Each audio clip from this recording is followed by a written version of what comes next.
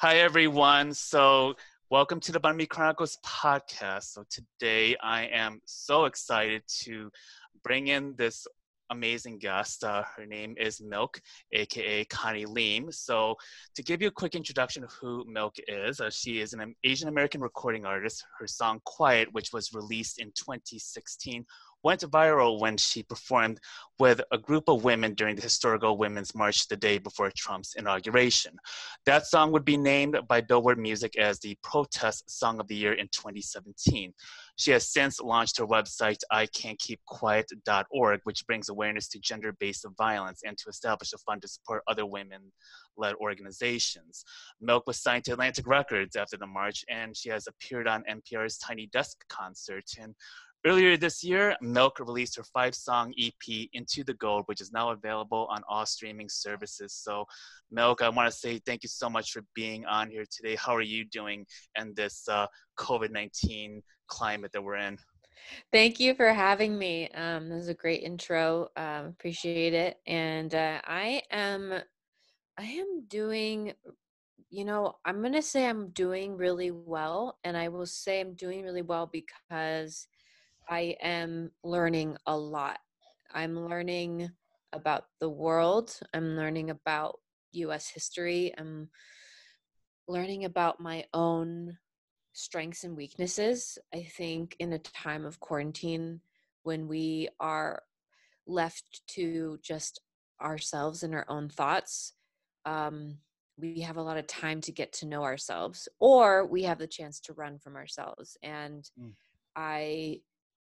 I'm taking as much of the moments as possible that I can handle to really face who I am, from like identifying the side of me that likes to wallow, and I was just showing you an illustration before the podcast started, like making a little playful illustration of my wallowing side and calling it wallowing Winnie, and like Mm. acknowledging, hey, there's a side of me that gets blue and sometimes wants to sink into the couch, just turn into a pillow, but it feels healthy to acknowledge that I have these sides and that I have the chance to honor those sides and then move forward from them. And if they visit again, to just, I know how to kind of put them at the dinner table, feed them a little meal so I can like go on Mm. with my day.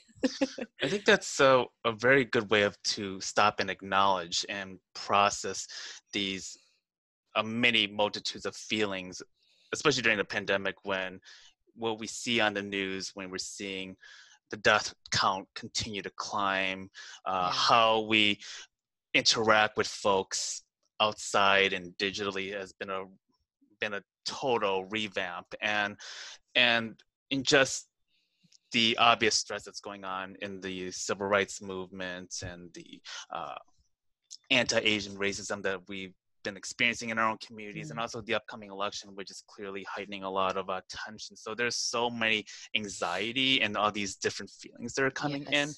So I was curious as to uh, like before the pandemic hit, what was 2020 going to look like for you as an artist? Were you looking to do a tour behind the EP album that you just released? It's funny you asked that. I don't think anyone has asked me that, and so thank you for asking, because it's almost like this opportunity to be cathartic of like, so this was supposed to happen and it didn't.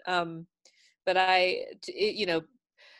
jokes aside, um, I released the Into Gold EP that I had been working on for almost 2 years, just like the process of whittling down to 5 songs. I wrote 70 songs and we chose 5 and recorded those 5, and then put the EP out. My goal was to just tour as much as possible, perform live, because that's my favorite. I just love the grueling, tiring, energizing, and visceral experience of touring. And so I was working my butt off to get on some tours and yeah, to get out there and share the music. And when the EP came out, I was able to fit in one show, and then pandemic happened, and then Mm. everything stopped. And then I quickly was went into like, okay, how can I perform virtually? So I went into a whole virtual thing.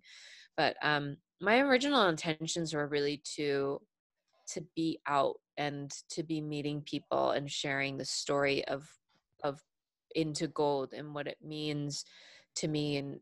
Um and I think there I had to mourn that, and then I also had to like I had to mourn the fact that those things were not going to happen. And then I also had a moment of gratitude that what I was mourning was not a loved one or my house, or it was a celebration of an EP. So looking at that I was like, okay, I'm really grateful that I have the opportunity to still have a house and like be alive. And it just really snapped me into the now, because you asked me what was my plan for 2020, and like the way I looked at it was like, go, just go, Mm, go, go. But then when that go, go, go is gone, it was almost as if I was halted, and I had to look at why am I go, go, going? Like, what is the point of that? What am I trying to prove? What am I trying to fulfill? And one is out of joy. And then there's also another side, which is the shadow side of wanting to feel worthy or wanting to feel useful through my actions, and not having that. Then I'm sitting in my apartment quarantined with my roommate, and we both were like, okay, without our go, go, go to define who are we? So I think it's healthy. It was a healthy thing, a hard thing, but definitely I feel like I'm much better in knowing how to be in the moment now, and how to balance play with work, like life with work, and how to balance resting and gratitude and ambition. What is the mhm, balance between gratitude and ambition? mm. During the beginning of the quarantine, uh, you had struggled. Well, you had struggled for several years as an artist before the song "Quiet" came out. Hmm. Did you feel re-triggered by that? Like, oh my gosh, am I going to struggle all over again Mm, during the time of the pandemic? Because you're not touring, you have to. You're not sure if you're ever going to be out on the road to make a living, and obviously the economy was already starting to struggle. So I was curious if that actually re-triggered these past mm. memories when you were struggling to uh, get in front of record labels. Yeah, that's a really insightful question. I would say that before Quiet went viral, um, a few months before that, my management dropped me. And I had no management, and I was just on my own. In one way, I was super energized because I think I just do well in a crisis. And I kind of operated from the quote, I will show them, unquote, energy, and as a rebel, as a black sheep, I know how to harness that energy. Um, and I think this time felt different because it felt similar in that I felt like there's a lot I couldn't control. Like when I was younger, I couldn't control if someone looked at me and said they didn't see an Asian American ever making it in the music industry. I couldn't control that. I couldn't control how people perceived me. This time was like I couldn't control the fact that like I couldn't perform or tour. Um, but I did feel like this time I had more comfort because the community that has surrounded the song Quiet and the work that I've done has been supportive. So I felt like I had like a little digital family that I could turn to, or show new music to, or do virtual performances for. But it definitely made me feel that um, question of like, what is my worth? But being older now, I know that the answer does not lie in what I accomplish. So it was just like a graduation uh, of questions, with graduation of like, okay, what am I worth? I am worth everything now, regardless of what happens around me. So it was less of this panicked hunger for acceptance. It was just okay, just got to make sure I'm not going to, um, fall off the edge from depression, or, just make sure that I am stable enough to subsist through all of this unknown. I'm grateful for, I signed with a major label, and getting the resources to be able to make the art, but also to survive. And I'm not one to like need to buy a ton of stuff. Like I live pretty simply. So I was grateful for that, so that I didn't spend everything right away, so I had a little of cushion. Mm. Um, so yeah. And growing up, when did you realize that singing was your passion, that this was going to be your main focus? Because as an Asian American, as we all know, um, to seek a career that's outside of being a lawyer, a doctor, a scientist, is in a way discouraged. So I was wondering about that whole pathway of when you started to become a singer, and did your parents actually encourage you to use that as a hobby, and did they see the talent that you were developing as you got older? Yeah, that's a great question. And as you were asking me that, I was really like trying to go back to what it felt like when I was in high school or when I was in college, and really struggling with the choice that I knew I was going to make. That it's interesting because I knew that my parents wanted me to be a doctor or a lawyer or something of that sort, right? Be a doctor, a lawyer, or a doctor. Like those are your options. And so I knew that if I chose what I actually wanted to choose, that it would cause a lot of disappointment and heartbreak in my family.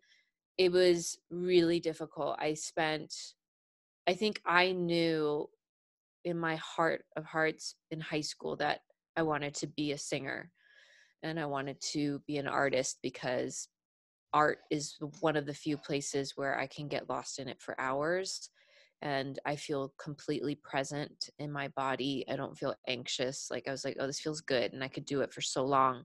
Whereas when I opened up the LSAT book to study for law school, it was like 5 minutes and I was like, nodding off, falling asleep. So I knew that this was a path for me. I was curious. I was already reading books about, poets going off and traveling and trying to find their way. I read The Alchemist, and just I was curious. I was like, is it possible? Is it possible to reach for these dreams? Like, and I had this insatiable curiosity. And Anais Nin is this amazing writer, and she has a quote talking about how at one point when the flower is blooming, it's like too painful to stay a bud. And it's actually, it would, even if it's scary and it hurts to unleash the petals and blossom into a flower, staying in the bud is cramped. And just, I had to push myself to that limit. And then by my third year of college, I finally, you know, told myself first, like, all right, this is what you're doing. You're going to write music and you're going to pursue this thing called art. Um, and I had to call my parents. I remember exactly where I was. It's one of those like seminal moments. I was in my college apartment.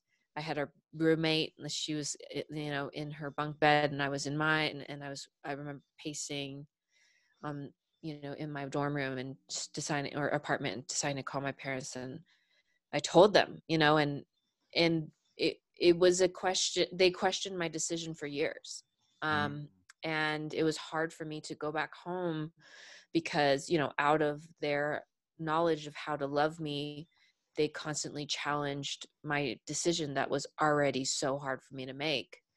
Um, so I would be exhausted after going home because I'd go visit my parents and we'd have dinner, and it'd just be an interrogation of what I'm not doing or what I should be doing. And my dad said, you get a year to prove that you can make it. And in my head, I was like, well, I don't know about that, but I'm going to take that year. And I just stretched it to about 7 years until Quiet went Wow. viral.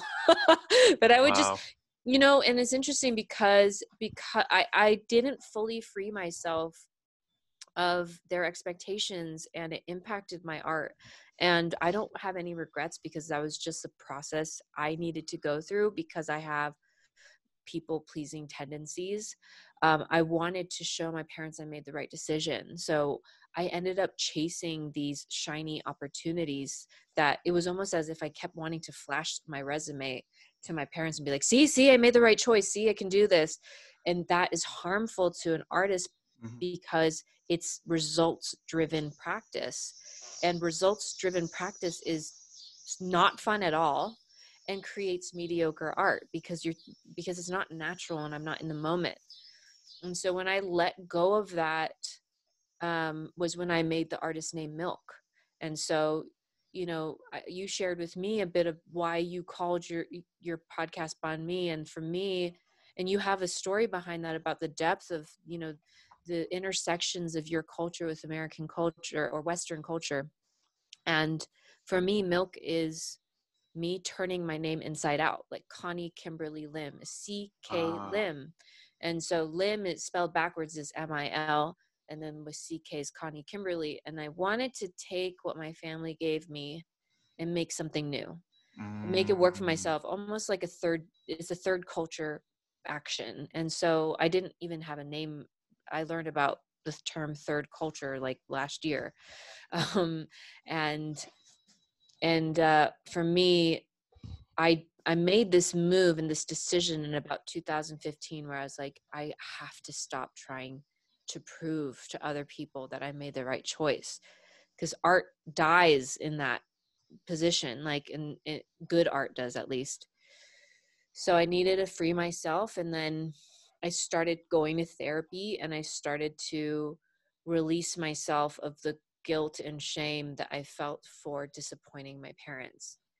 um, and it goes deeper because I was sexually assaulted when I was younger, but the culture, some of the traditional Asian culture, it's so tricky to talk about this because I don't want to bash my culture, but I also want to acknowledge some of its the room that for improvement that our culture has in this modern day, right?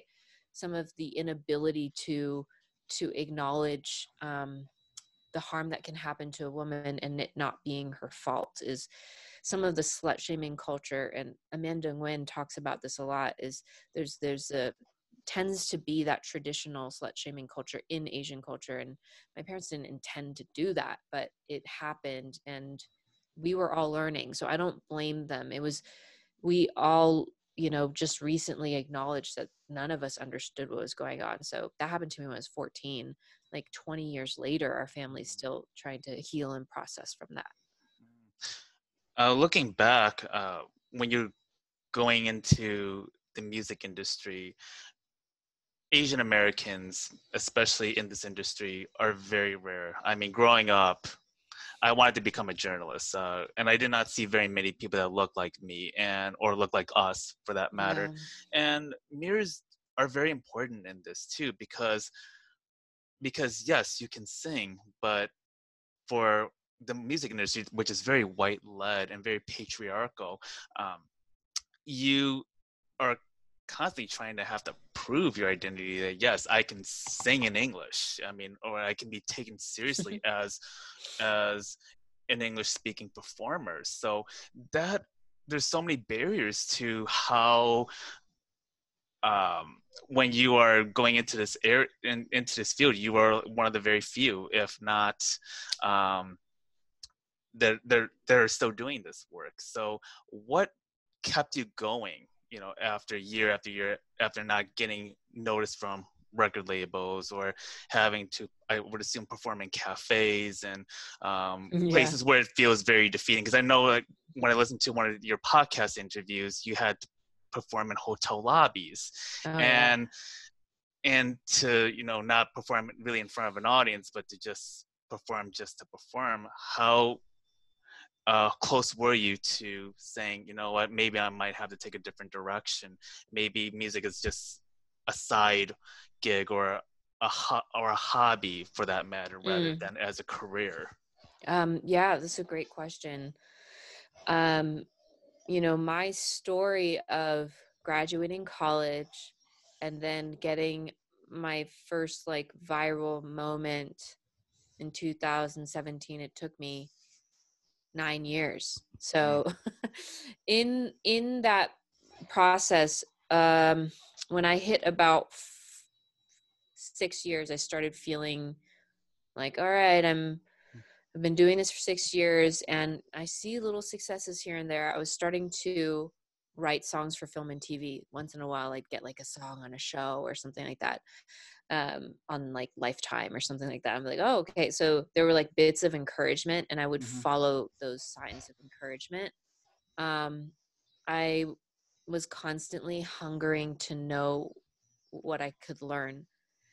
Now, when 2014 came about, I had done launched a Kickstarter campaign, and I raised $13,000 to make my own album, and I was so excited. Like that was the most money I've ever seen in my life, like in one time, as an artist. And it was fans from all over the world supported and donated. And what I did was I allowed for this emotionally manipulative manager to tell me what to do with the money.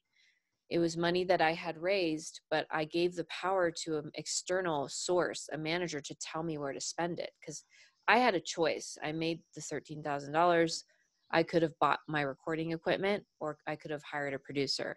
And I took the latter route. I didn't invest within myself because I was like not fully believing in myself. Mm. And then I let the manager kind of bully me into working with a producer that I didn't really feel connected to. So I didn't like the whole album. And it was like this depressing thing. Like, here I am, 6 years in, I made a complete album and I just don't even relate to it. I don't want to listen to it. And I felt really defeated. And I looked at that moment and I said, why do I feel so defeated right now? And I feel something feels off. And I felt ashamed because I abandoned myself. And I said, I need to try this again without abandoning myself. I need to try to do this in a way where I'm owning myself and not letting others push me around. Because that same manager was the one who told me, like, maybe I should go back to China and make it out there because, there's no Chinese artists out here. And, back then, that was what, 2013, but it was relatively expected and accepted to hear stuff like that come at us, right? um and so I Was it going to be performed in English or in Mandarin? the Both. yeah, there was no, like, I was like, well, I speak Cantonese, but I don't know how to read or write it. But it was just a whole thing. Like, I didn't want to go back to China to do, It's because also a diaspora too. I mean, it's like, exactly. are you going to be taken seriously over there, especially to a place that you have not had the emotional connection to? Right. Yeah, exactly. And I just felt, and I didn't have an emotional connection to living there. I love my heritage, but I want to build a life here because this is my home, America. And so I decided to switch my perspective. And at that time, I had fallen in love. My ex, he he encouraged me. He's an amazing guy. He encouraged me to not look at the result, but look at the process and enjoy the process and focus back on what I'm learning. And he was like, you know, he was a doctor. He is a doctor. And he'd get so excited when I perform at hotel lobbies. Oh He'd be wow. like, oh my gosh, can you teach me how to wrap the cables? And like, we made it fun. We're like, okay, I'm going to, like, it's going to be so much fun to, like, for me, I told myself every time I was unpacking and packing my keyboard at the hotel lobby. I remember this too. I'd like drag in my keyboard and there's people eating and salmon, in the in the restaurant, and I'm like unpacking my keyboard. I said, "This is my prayer. This is um my gratitude. I'm expressing gratitude through each motion of unpacking the piano, of putting up my piano stand, putting the keyboard on the keyboard stand. Every motion is a prayer and a sense of gratitude towards this art form that has given me so much joy. Every moment, even from pressing the keyboard, like just pressing one note, hearing the sound come from that and hit my body is like, that's what I have gratitude for. That's what got me through, because if I look at the results, if I look at the career, if I look at the industry, I mean, I don't really fit in any of the boxes they have in the industry. They like scratch their heads even now of how to market me, and but I focus back on the small moments and the gratitude, and I love this gift, um what a wonderful thing to be alive and to be able to express. And it saved me from my depression and anxiety as a kid. So yeah, I think for me, I just started turning every little thing into a prayer, like making everything sacred, even learning how to record in new software. I was like, all right, here's time to open like Ableton. I don't know what the heck I'm doing, but it's gonna be a little prayer. Yeah, it's kind of funny because 2 years ago I went to visit Prince. I'm a big Prince fan, so I went to Paisley Park on that tour. Oh. And one of the things that I was told is when we went into one of his studios, he would not allow anyone to come inside when he's recording.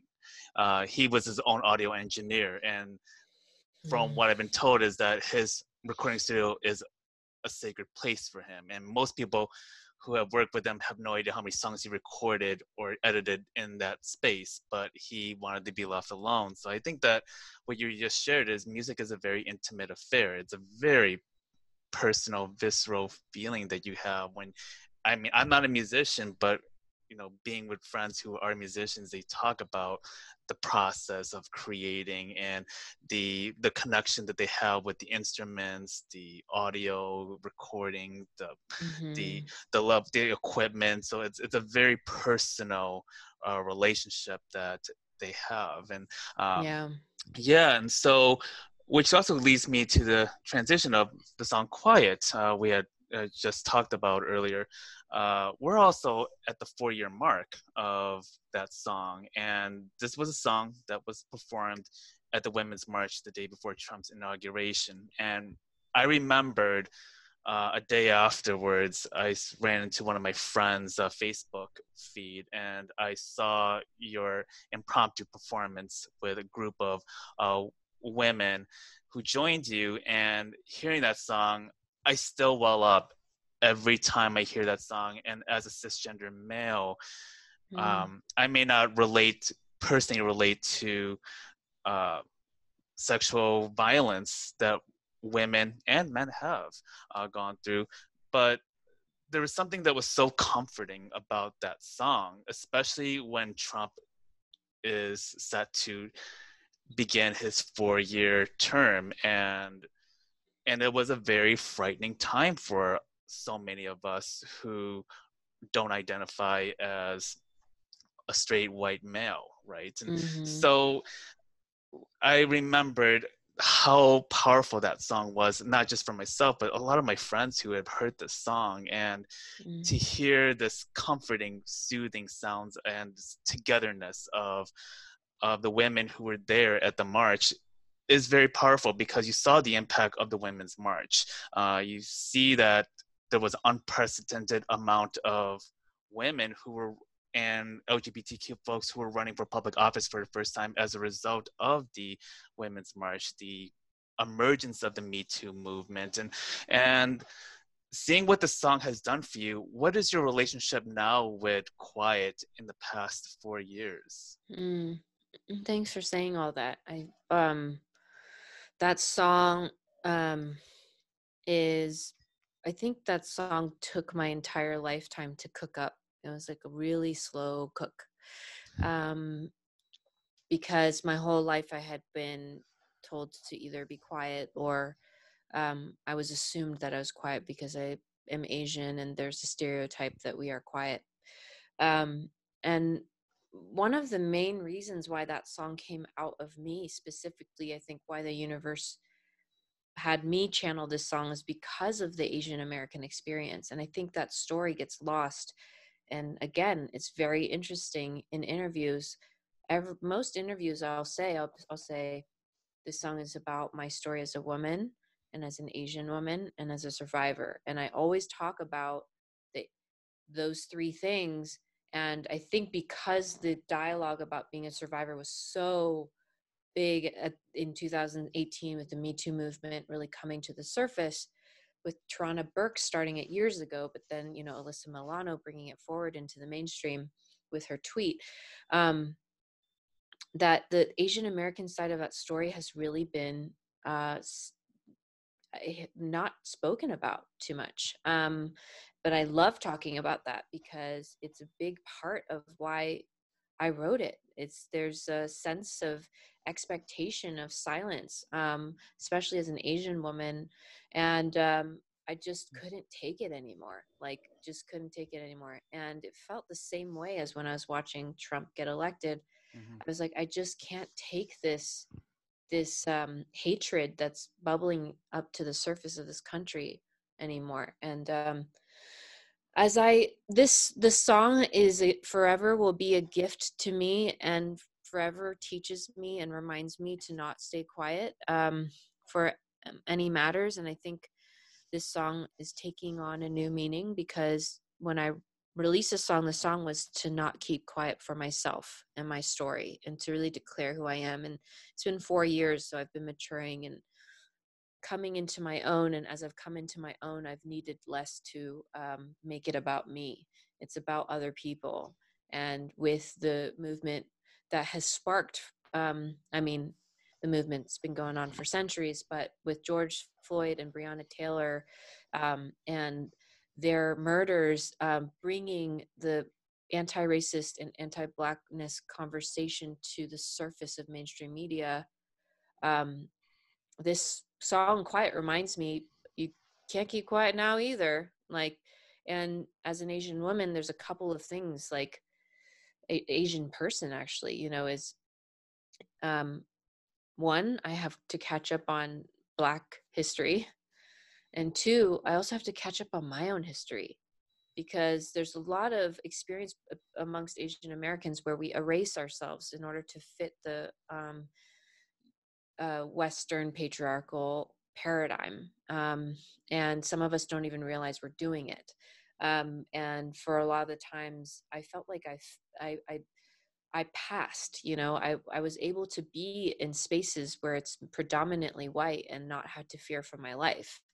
And I had to understand that privilege. And so quiet to me is like, I can't keep quiet about my own life and my own voice. I can't quiet that voice.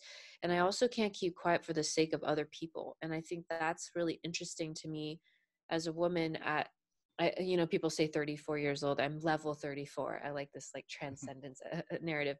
But as a level 34, I really, find it interesting in serving others. And so, I've been thinking about tears shed for myself are reasonable and important, but tears shed for someone else are sacred. And um, that's what the song means to me now. I'm really trying to understand how much how much deeper I can dig into to learn and stand next to my brown and Black brothers and sisters. Mm. Thank you so much for sharing this. And uh, looking back on the song, what was the response or the connection been like with Asian American women? Because often, like before you performed the song, it was hard to find highly prolific Asian women that were speaking on this until the Me Too movement. But I was wondering what that your relationship has been like in connecting with API women. Mm. There's just been more conversation and more interaction, and more open conversation. I think there's a couple of levels of healing, right? Everything is so intersectional, but the Me Too movement really helped women in general heal our relationships between each other. We are often taught that we're catty, competitive, that we're not supportive of each other, but that's not the truth. And so that level of healing between women in general was really prevalent with my relationships with Asian women. Less of that, mistrust or distance or formality was there between Asian women. Like, we really are starting to talk more deeply about even like how we perceive ourselves in a white dominated society. uh, those conversations weren't really at the surface. So, and I think Asian women have come up to me in shows thanking me for singing out about this, because it gives them space to find their own voice. And that's probably one of the deepest honors that I get, is when I meet a fellow sister, Asian sister, who tells me that the song gave them space to find their own strength. That's the coolest thing. Yeah, and also piggybacking off of what you mentioned in the aftermath of the George Floyd, Breonna Taylor, uh, and the Black Lives Matter movement, how do you see yourself positioning yourself to be better as an artist speaking on these social justice issues? I know you had just alluded to that already, but going further on that, I wonder about the responsibility of how to use your platform, or sharing your platform with other Black and brown performers or activists and what have you, because now that you've already gotten into a more national profile since the song, how do you balance it? How do you work through those responsibilities, especially as we continue to see more movements emerge through the Trump administration? I love that you asked that, because that is something that I ask myself often. And I think the approach that I'm taking is to continue to care, and to continue to show up and read the news and care. And naturally, as a songwriter, as artists, we absorb the things we care about, and it naturally impacts the things we write. And so I'm about to be releasing a song called Somebody's Beloved, um, that is about the lives of the loved ones we have lost due to systemic racism. And it really centers on the Black American story. And it was really interesting, because I was watching Breonna Taylor's mother speak on a CNN interview, and I just started bawling. Mm. And all of a sudden, a song just came through me. These verses came like, she was somebody's daughter, somebody's friend, someone who built her dreams with every breath, whom others could depend. More than a number, more than a story, more than a memory, somebody's friend, somebody's daughter, somebody's beloved. And that verse flew out of me, and I was actually afraid of it, because I was like, Mm. am I gonna literally center my non-Black voice to sing about the movement? And I felt this self-conscious fear, because I saw a lot of cancel culture. I was like, I don't know. I don't know how to say this without, I don't want to cause harm. So I had two choices to make: not like, to play it safe and not share this with anyone, or accept that I'm gonna make errors along the way, or I'll try my best not to, but I'm not going to do this perfectly. But I'd rather sing something than not. And if it's come out of me, I was like, okay, well, I have these verses and I'm singing about Black lives.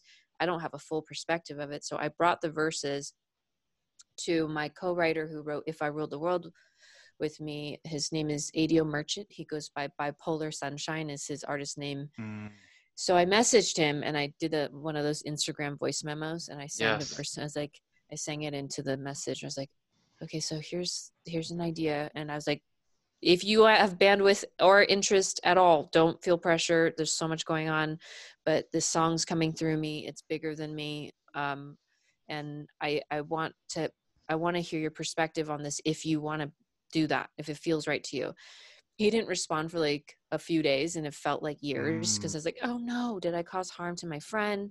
I'm overtaxing my friend and messaging him, and I had to face all my stuff. Like, all this stuff brings up my people pleasing, my fear of being wrong, like my perfectionism, like all of that. Like, especially as Asian Americans, there's a lot of like fear of Losing face. yeah, losing face, and you know causing harm and saying the wrong thing. There's so much pressure in being excellent, right? But he did message me back, and I had to acknowledge, okay, I definitely have my own stuff to work on, because the few days he didn't respond, I was really scared. He replied, and we ended up finishing the song. And then I'm inviting in other creators, people of color, Black creators, and asking them if they find space, if they find themselves in the song, and if they want to collaborate with me. So it's a lot of like me offering some of my art and my energy, and then collaborating with them. And I think it's symbolic that I didn't just go to Bipolar Sunshine and say, hey, can I just write a song with you? Like, it was, this is what I've come up with. I've done some work here. Here's some energy. If you want to collaborate, let's do it. And so it's not like, you know how people say, don't ask the people who are oppressed on how to solve the oppression, right? And so it's a similar thing as like, if we want to be part of the fight against racism, is let's do some work on our own, do some research, come up with some stuff and offer. And they might not need it, you know? I might release a song and people are like, that's nice, but we don't need it. Cool.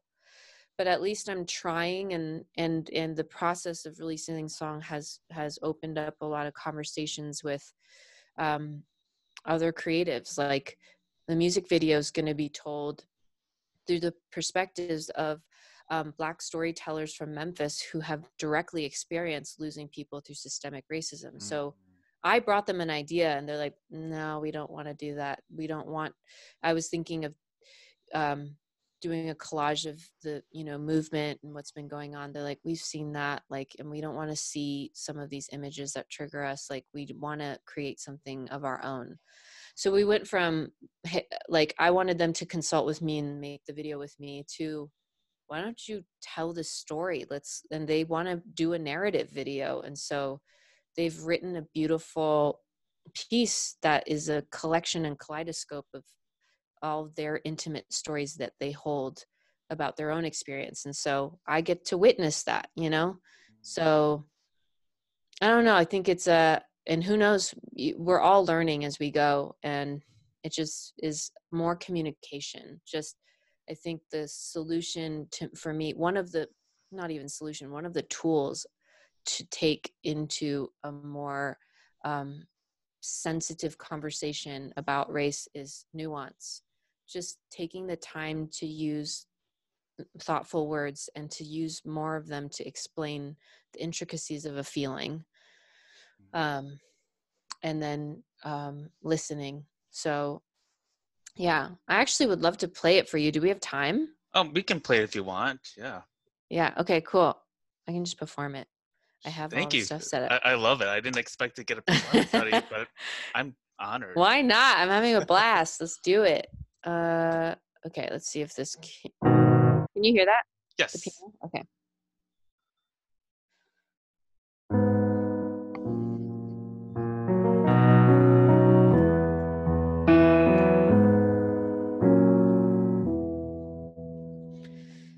She was somebody's daughter, somebody's friend, someone who built her dreams with every breath, whom others could append. More than a number, more than a story, more than a memory. Somebody's friend, somebody's daughter, somebody's beloved. Blood on leaves falling like autumn. Her story's been told 1,000 times. Why doesn't everybody scream for anyone listening? Say her name. Say her name. He was somebody's father, somebody's son, someone who dreamt of seeing his daughter grow taller and fall in love. More than a number, more than a story, more than a memory. Somebody's son, somebody's father, somebody's beloved. But on leaves falling like autumn, his story has been told 1,000 times. Why doesn't everybody scream for anyone listening? Say his name. Say his name. More than just a number. Say their name. More than just a story. Say their name. More than a memory. Say their name. Say their name. Say their name. They were somebody's first call, somebody's home, someone who lived with tears and laughter, who wanted to belong. More than a number, more than a story, more than a memory. Somebody's home, somebody's first call, somebody's beloved, somebody's first call, somebody's beloved.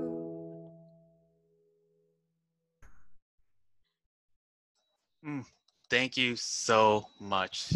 Oh, So thanks. beautiful. I did not expect it, and this is such a treat to see you perform this new song. And oh my goodness, Thanks for listening. thank you. And also with the impact the of the Black Lives Matter movement, have you had these discussions with your own family about anti-blackness and colorism in our community? Because I know this is a very difficult topic for the Asian American community to confront. And I mean, for myself personally, I feel like I've had to have a lot of these difficult conversations. I have relatives who are Trump supporters, and I have Me too. former friends of mine that did the same thing too. So, how have you been able to navigate these very difficult conversations with? Yeah, I've had a couple of them, and they've been really interesting. I think arming ourselves, not arming is the wrong word because it seems so combative, but empowering ourselves with some tools with information is really helpful. So, like with my mother, we talked about it, and she has her own opinions and she had her perspective, and she and I discussed the fact that Black activism is a reason why we're able to immigrate to the United States in 1965. And Kathy Park Hong talks about it in her book Minor Feelings. And my friend Ari Afzar, who's a Broadway singer, she's South Asian. um, we had a discussion about this, is that the activism that the Black community did in the 60s, led by MLK and John Lewis, really allowed us to come back to the country, um, and so I think my mother hearing that helped her process, like, there's a sense of connectedness.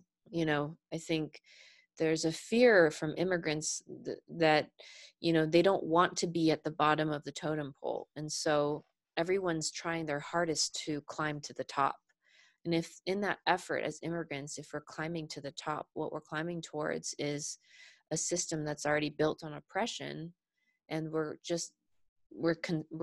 solidifying the oppression on our Black and brown brothers and sisters. And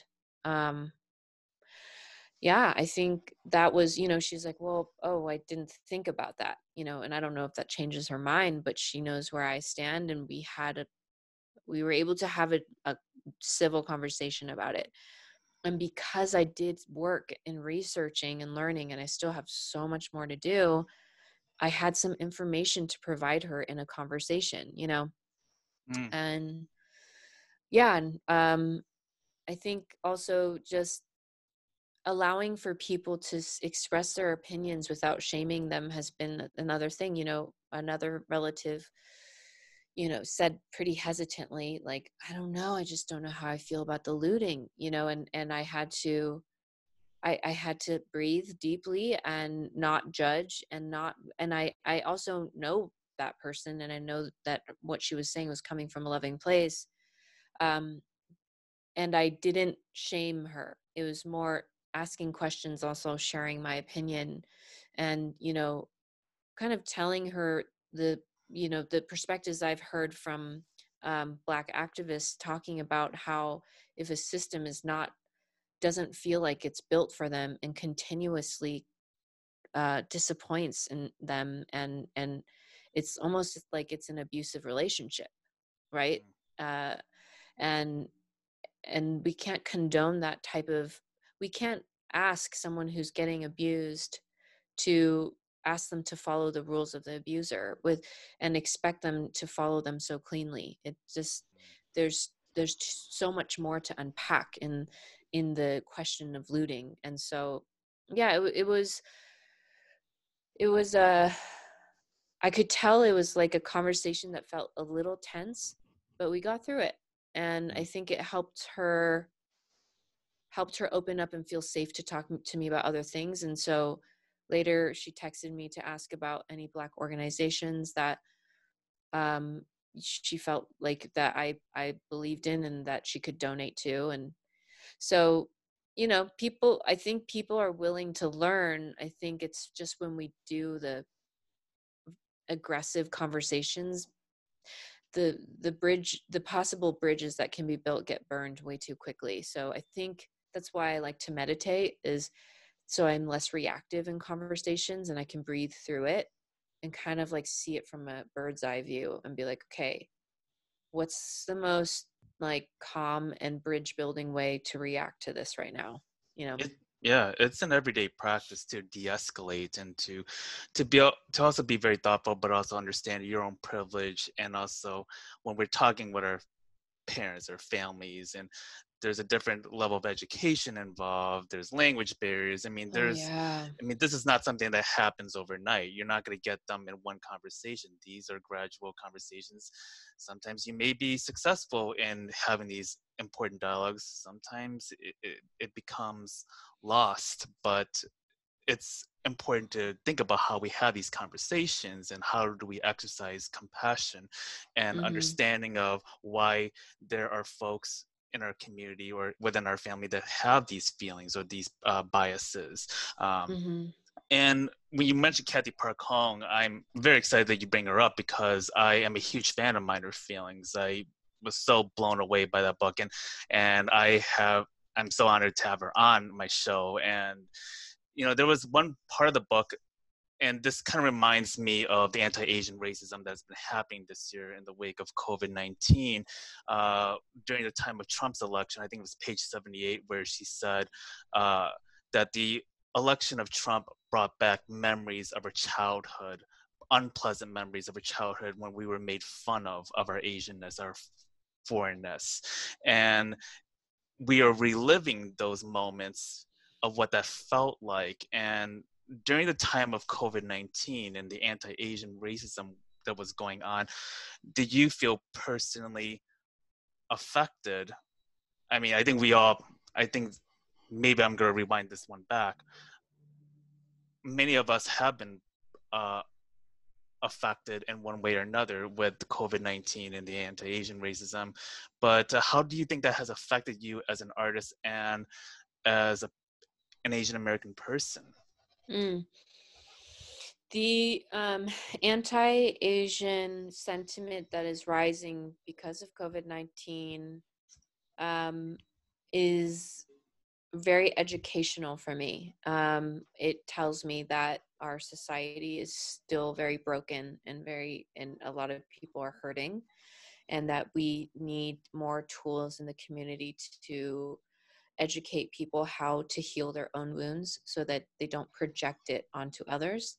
I know there's a philosophy that there's two types of people, and I'm this is a generalization, but there are those who blame others and those who take responsibility onto themselves. And so I think I I don't take it personally, but I also know that it is very dangerous and harmful. And I worry about my brother walking on the streets. I was driving across country going from Los Angeles to Boulder, and I had to stop in a midtown, and I saw a lot of, keep America, what was it? Make America, Make keep America Great. America. Yeah. Yeah. And, and I had to stop, and I felt nervous. I was wearing a mask and I was wearing a hat, and I have like dyed hair, but you can still see my Asianness, and I was a little concerned. So I can feel a sense of cautiousness that was not there before the COVID-19 virus, and I feel like it's a good tool to remind me of how much work we have to do, um, to build more love into our societies. And it also brings me closer to um, my my Black brothers and sisters who go through elements of this all the time, and it's an interesting journey for a lot of Asian Americans, where a lot of us during this COVID-19 quarantine were finding our voices of activism. A lot of people are speaking up. Hate is a virus. My friend Michelle Hanabusa, from Uprisers, created this campaign, and you could see a lot of Asians standing up for themselves. And then George Floyd happened, and then we had to take a moment and be like, oh, there's a context within all of this, and we're also connected. And our work to fight for Asian American rights is incomplete unless we fight alongside our Black and brown um, brothers and sisters. It just is a great reminder that we gotta look beyond these man-made divisions that we've created amongst all of us who are people of color and people who are disadvantaged in some way in this white patriarchal society. Like, it's working if we start pointing fingers at each other. Like, the powers stay in power if we try to take the power away from each other. So it's very inspiring now to see that we are learning as an Asian American culture to reach out to other people and of other heritages to combine forces. I'm not sure if you're seeing that, but I'm seeing more of that, and it's really powerful. I think Mhm. this is the next step we need to take, is understanding we need to join forces. And I think that it's so timely that you released your EP earlier this year, Into Gold. And it's a 5-song EP, which has songs like If I Wrote the World Gold. And I'm kind of blanking on the other songs off the top of my head here, but I did see the 5-piece video. It Yeah. reminds me of like Beyonce's Lemonade in some ways. Oh, And it cool. takes you on this journey of heartbreak, mistrust, self-empowerment, desire for social change. And If I Wrote the World was like this exclamation point. And I love that headpiece in that video, by the way. And Oh, thank you. yeah, and uh what was that journey like creating this particular EP, and also how has this connected in this important movement that we're in, or movements? Yeah, the music video was a collaboration with my director, Millicent Hales, and she thinks very visually. So she took the album home and listened to it, and then the EP home, and she listened to it and came up with visuals that she just happened to pull up that made her think of it. And I saw the visuals and I started making it into a story. I was like, oh, this is telling a story of a woman who is living in this world where people hide their boxes of tears, and so Mm. she's going to bring her box of tears into the light, and then and so there's a whole journey where at the end it culminates into the queen, um, and learning that the best way of ruling is actually to submit to love. And I wanted to have a queen who's wearing an Eastern style crown sitting on a Western style throne because that's my heritage. It's like that mix of cultures, wanting to acknowledge them both. Um, and ultimately, she surrenders to the land because she knows that what she does, her actions lead to what kinds of flowers bloom for the next generation.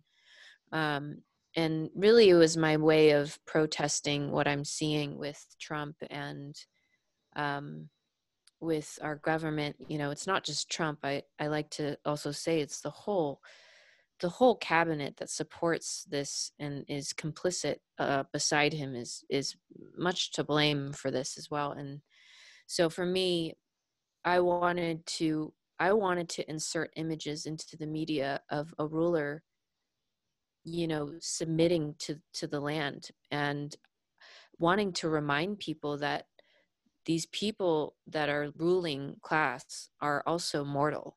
They're just like us, but they just had a positioning of power. And it's an intense way of me saying they don't they don't have to hold all this power over. um, we have a lot of power as the people. Thank you for sharing that, Art. And I recommend everyone to watch the videos to that EP. I was just really blown away because I saw the gold ball.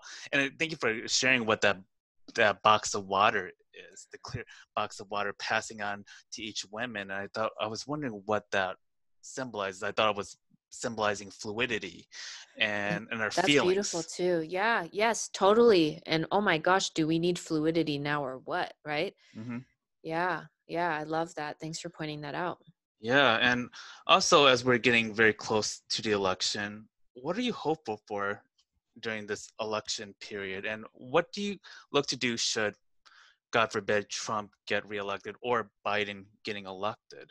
I know that there's a lot of there is a lot of fear right now in this country of what is going to happen in this election. How is this going to turn out? But are you mentally preparing yourself as an artist to think about what am I going to do as an artist on these responses? Because say Biden gets elected, we still have to hold our elected officials accountable. I think that's a very important part of that whole process. Mm-hmm. The movements Mm-hmm. don't disappear completely just because Yeah. a Democrat gets into office, as we've Yes. been warned many times over and over again. But I Good was point. wondering what your level of process is as you're preparing.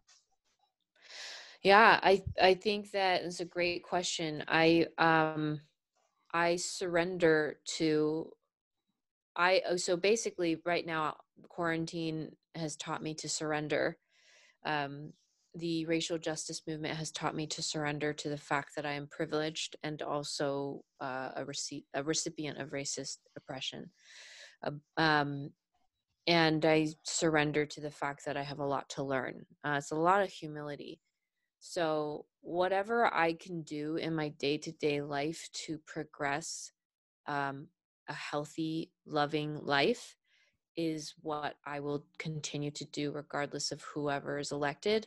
I'm going to vote. I'm going to ask others to vote. I'm going to do everything I can to empower those around me to express their truth.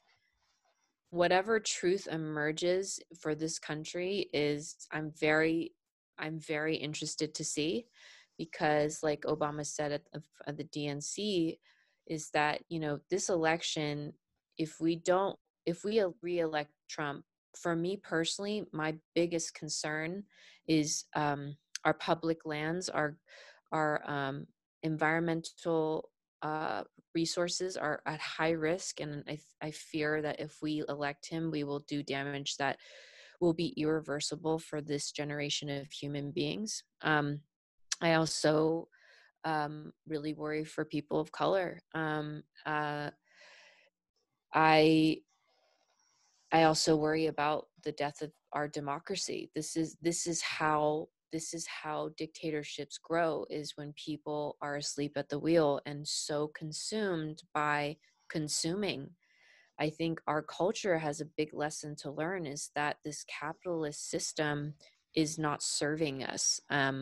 This obsession with status and of making money and climbing the ladder has got us so busy that we have we've been so focused on our own hustle that we have not seen that there have been these forces taking over the government. But that's what happens, right? It's um, these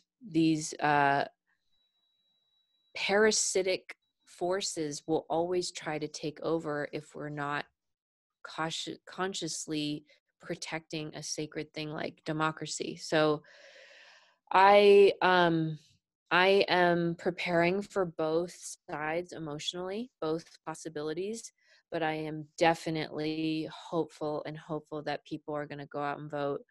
Um, I think that the fight that needs to continue is to get rid of this electoral college. Um, and I think that we need to start holding billionaires accountable. I think I'm very enraged by the fact that small businesses have had to close for rightful reasons, but these huge businesses who have been empowered to stay open, it is almost unconscionable to me that these companies would not offer their earnings and increases in profit, huge percentages of increases of profit. Why is there not a CEO standing up to be like, we're creating a fund to funnel some of these resources back to small businesses? The fact that I go on Amazon.com and I look at, products skyrocketing in prices because of a demand, because of a pandemic, is the ultimate sign that our society is sick, is we are ill. We don't know how, like, we're not operating from a place of love. If we are operating from a place of love, those products would be cheaper because we would know, like, hey, we are in a pandemic, we need to take care of each other. And so, long story long, Randy, um, is that I'm going to vote. I'm going to do my part. And I'm also understanding that there is a lot broken within the society, and it runs very deep. And so the work that needs to be done has to start within ourselves. We got to do a lot of healing.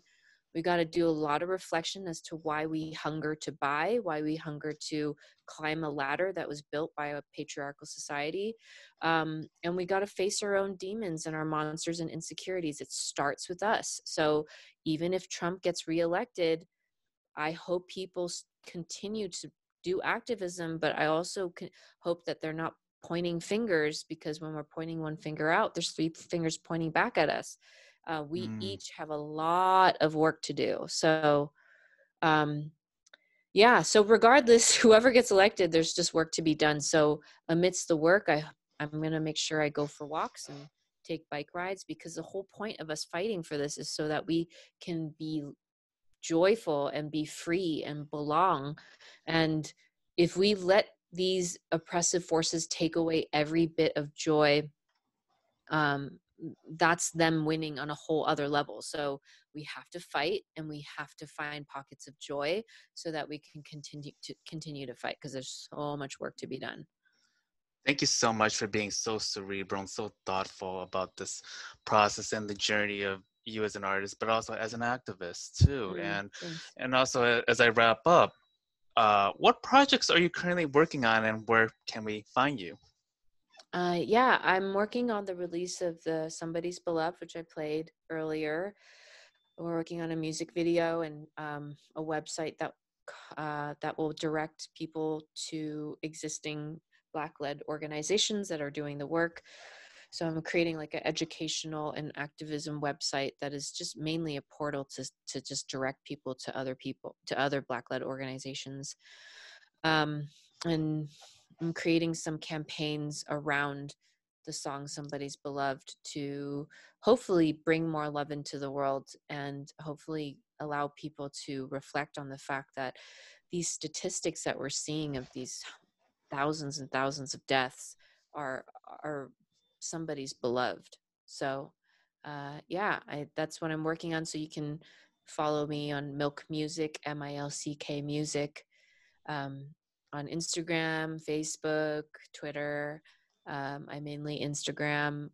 So go there if you can. And YouTube, I have, like Randy was saying, the music videos. And yeah, just I think within the next month or so, I'm gonna be releasing new music. So Oh, that is hopefully you enjoy. exciting. Oh, I'm very excited about that. And really, thank you so much for this important conversation that we're having. And really, it's such an honor to have you on the show. I cannot tell you Mm, how exciting and how fulfilling this means to me.